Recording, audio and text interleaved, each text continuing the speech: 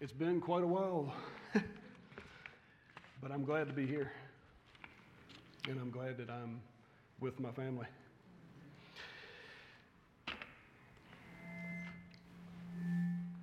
Uh-oh. I was told that that's not good sound. So we're going to start out, and I would like to read Acts 20:24 together in unison, if you would. That's it right there. 1, 2, 3. However, I consider my life worth nothing to me. My only aim is to finish the race and complete the task the Lord Jesus has given me, the task of testifying to the good news of God's grace. Shall we pray? Father, I can't imagine how great your love is. God, you knew us before we were even formed in the womb, and you gave us a purpose and a race to walk out, to be a part of, for your glory. God, I give you this service, Lord, that your words would be spoken, not mine. Lord, I thank you for this opportunity as I give it to you. In Jesus' name, amen. I might not be able to use that thing. It is a good day for the race. I was told that many moons ago, about 30 years ago to be exact. I used to go to Springdale, was raised there and grew up there, and I'd sit in the pew and sit there and take it in to the point of a 10-year-old. And I'd get up at the end of service and I would head for the door to go out to the playground. That's where I liked to go when I was 10 years old. But I'd get stopped at the door almost every single time at the exact same place every single Sunday by a guy by the name of Harold King. And I'm sure that where he lived, there's a lot of people that probably know of Mr. Harold King. Good man of God, always faithful in doing the Lord's work, speaking of Jesus to everybody who came to. I was met at that door every single Sunday. It's a good day for the race. 10-year-old man smiling at me like a smile you've never seen before in your life. And here I am. Is this man nuts? What race are you even talking about? It's a good day for the race. The man, I never knew it then, but just that simple quote has been an inspiration. I mean, it's just amazing. I want to read to you Hebrews 12, 1 and 2, and a mix of all my stuff here and my notes and everything. The Lord has been leading me on this 3-week journey, if not longer than that, of trying to figure out exactly where he wanted me to go. Goes is how the Spirit leads. Like I said, it's in the Lord's hands. How it goes is how the Spirit leads. But Cherie, thank you. This has to do with our race that we're running. Therefore, since we are surrounded by such a great cloud of witnesses, let us throw off everything that hinders and the sin that so easily entangles, and let us run with perseverance the race marked out for us, fixing our eyes on Jesus, the author and perfecter of our faith. I would also like to, these two go kind of hand in hand to me, and they came to me at the same time. 1 Corinthians 9, 24 and 25 reads, "Do you not know that in a race all the runners run, but only one gets the prize? Run in such a way to get the prize. Everyone who competes in games goes into strict training. They do it to get a crown that will not last. But we do it to get a crown that will last forever. So I want to ask you a couple questions, and I'm going to touch on them as I move along this morning. The first one is, how's your relationship with Jesus? Because it is absolutely essential to our race that we're running. And is your relationship with Christ first and foremost and in good times and in the stormy weather? Because our Savior Jesus says that in this life we live, we're going to have trouble. There's no denying it. It's all around us. We experience it on a daily basis. So how's your relationship through Christ in those times? How might your relationship with Christ affect how you run the race marked out for you? This brings me to a story that just last night was put in my heart and put in my mind of something to touch on. And it has to do with running the race. It comes from Matthew chapter 25. And the story is the parable of the talents. I'm sure we're familiar with this parable. I'm going to slide that down a little bit. Okay. It didn't work, did it?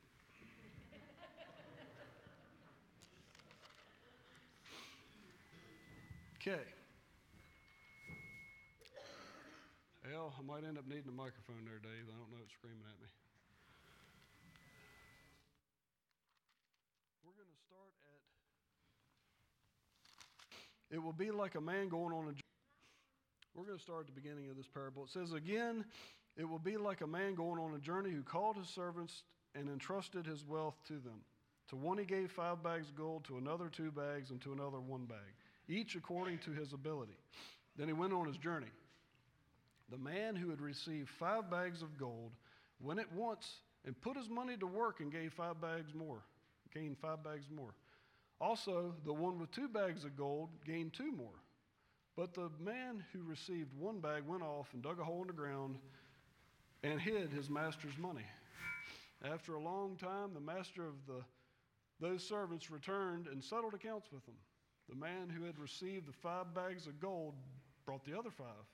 Master, he said, you entrusted me with 5 bags of gold. See, I've gained 5 more. The master replied, well done, good and faithful servant. You have been faithful with a few things. I will put you in charge of many things. Come and share in your master's joy. The man with 2 bags of gold also came. Master, he said, you entrusted me with 2 bags of gold. See, I've gained 2 more. His master replied, well done, good and faithful servant. You've been faithful with a few things, and I will put you in charge of many things. Come and share in your master's joy. The man who had received 1 bag of gold came. He said, Master, I knew that you were a hard man, harvesting where you have not sown and gathering where you have not scattered seed. So I was afraid and went out and hid your gold in the ground. See, here's what belongs to you. His master replied, you wicked, lazy servant, you knew that I harvest where I have not seen and gather where I have not scattered seed. Well then, you should have put my money in deposit with the banker, so when I returned, I would have received it back with interest. I want to stop there on that one. Before we were born, before we were even conceived, he knew us.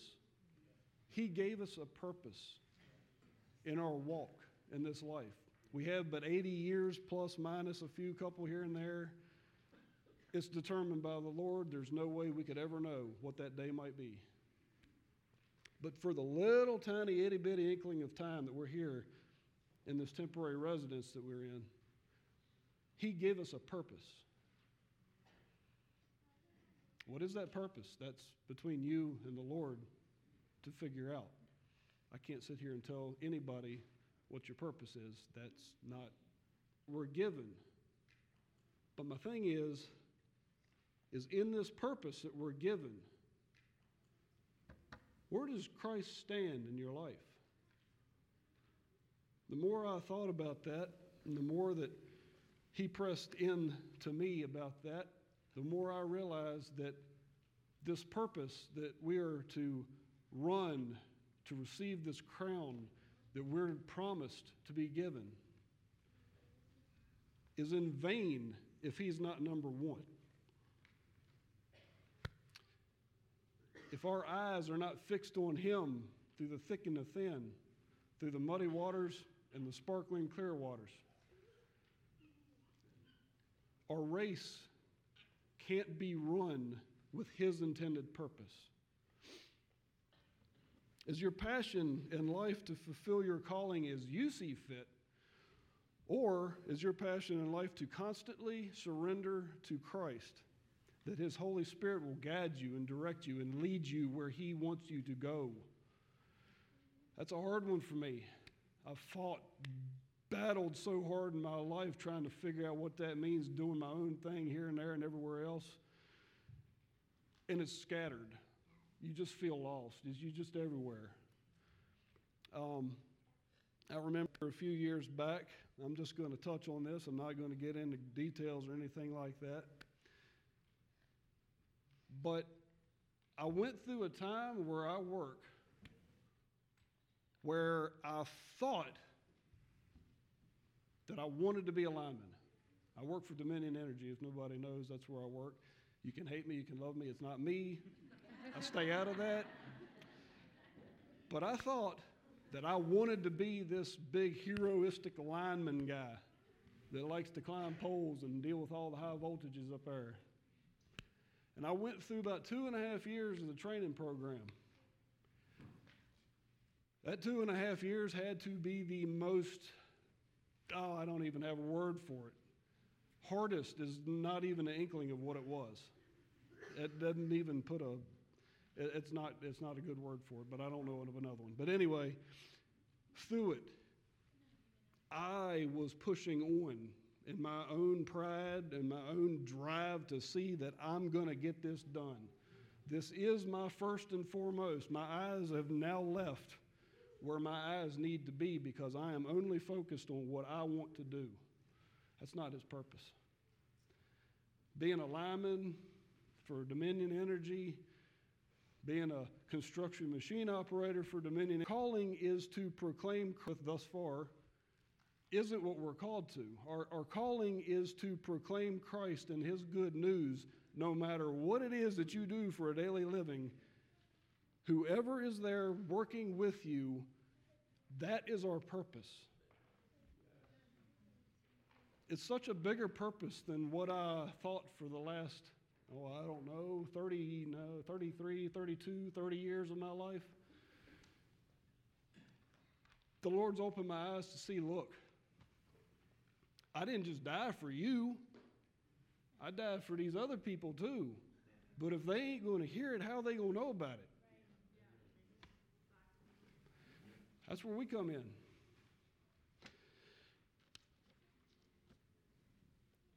Luke 9:23 says something very important. And I'm going to turn there as soon as I find it. I really wish they could mark these things better. That would be me. Then he said to them all, whoever wants to be my disciple must deny themselves and take up their cross daily and follow me. I wished I'd have saved it because I looked something up one time about what it means to take up your cross. A lot of people, myself included, for a long time means, hey, you got to carry your burdens around with you and this, that, and the other thing. That's the cross, you know. Well, if you remember, Jesus carried that cross not for himself but for us. So when he says, take up your cross and follow me, following him means take up your cross so that you are able to see, so that you are able to live the purpose he gave you.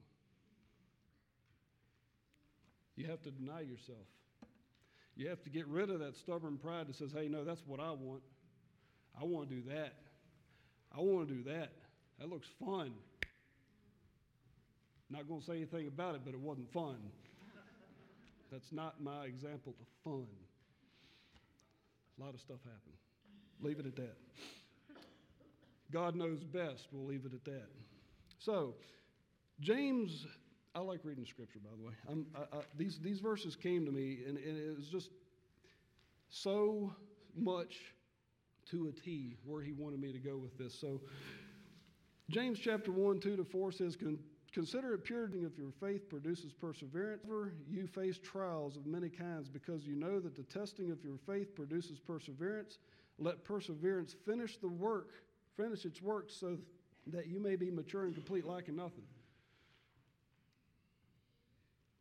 In our race, when we have these trials, when we have these struggles, just like what I had when I was down at the training center, and for the 2.5 years that I, lack of better things to say, wasted on trying to figure out that that's not what I wanted to do,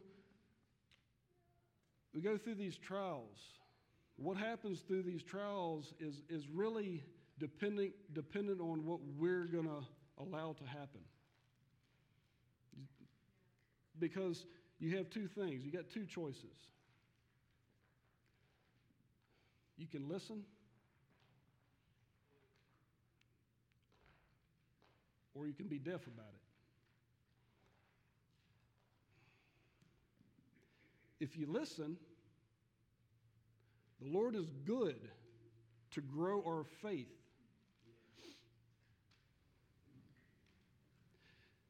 It says in the Word, I'm not sure exactly where it's found, but it says in the Word that through these things He comforts us, so that we are able to therefore comfort someone else. And the comfort level is all grouped together in His comfort. So if we don't go through these trials and our faith doesn't grow, we don't allow it to become mature and complete, lacking nothing, if we don't allow the Lord to do this marvelous work in us,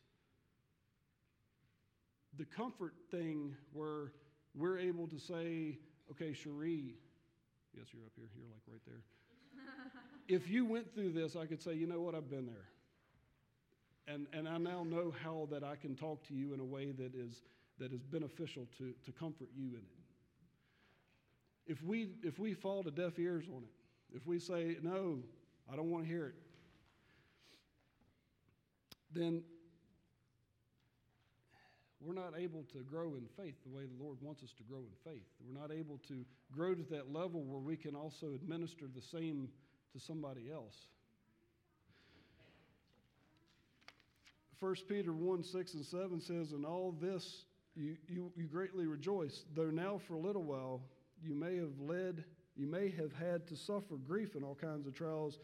These have come so that the proven genuineness of your faith, this is this faith that I'm talking about, where you allow God to speak to you, where you allow God to comfort you and bring you out of these trials. Not saying you don't have to go through them, but and offer you stronger than what you once were. Of greater worth than gold, which perishes, even though refined by fire, may result in praise, glory, honor when Christ Jesus is revealed. Refined by fire stuck out in my mind. What does that have to do? When gold is put in the fire, what happens? It melts. It melts and it gets more pure. That's what He wants to do with us. Our hard hearts have got to melt in order to get softened where He can build us up the way He desires us to be, so that we can go and run this race that's marked out for us and give Him the glory. I'm going to read a quote from a guy by the name of David Wilkerson. He's a pastor, was a pastor. I think he passed away a few years back. It says, if we live in the Spirit, let us also walk in the Spirit. It comes from Galatians 5:25. The Apostle Paul gives us this very simple instruction in plain terms. If the Holy Spirit is living in you, let Him have full control of your life. That is one of the hardest things that us as human beings can do, because we have so much willpower to do what we think we should do. And how humbling it is to realize that And we don't have a clue without knowing what He wants us to do. We're blind without His leading.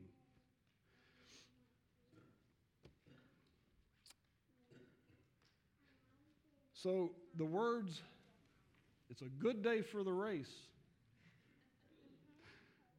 And his smile, whether or not it was because he was looking at my confused look on my face, or whether he knew that if I allowed the Lord to work in my life, that the Lord would bring me to understanding what he meant by, it's a good day for the race. He didn't mean NASCAR. He didn't mean a foot race, because it's a journey. He meant the race that he has marked out for us, of purpose. I'm going to tell myself a little bit.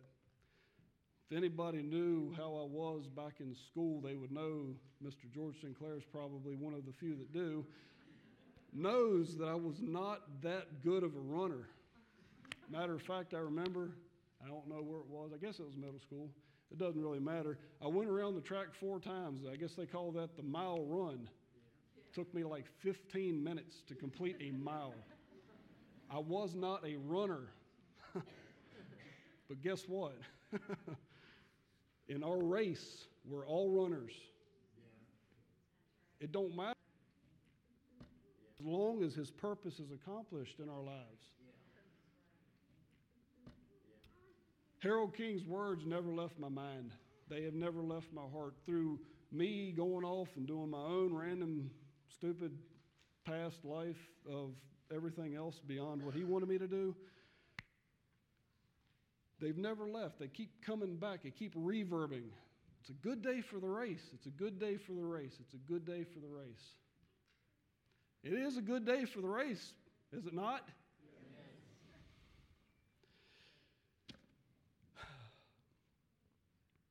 Father God, you've spoken.